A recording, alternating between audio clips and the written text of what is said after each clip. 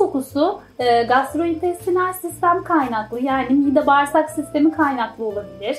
Onun dışında ağız içindeki diş taşları ve enfeksiyon odakları olan iyi yapılmamış restorasyonlar veya diş çürükleri sebebi kaynaklı olabilir.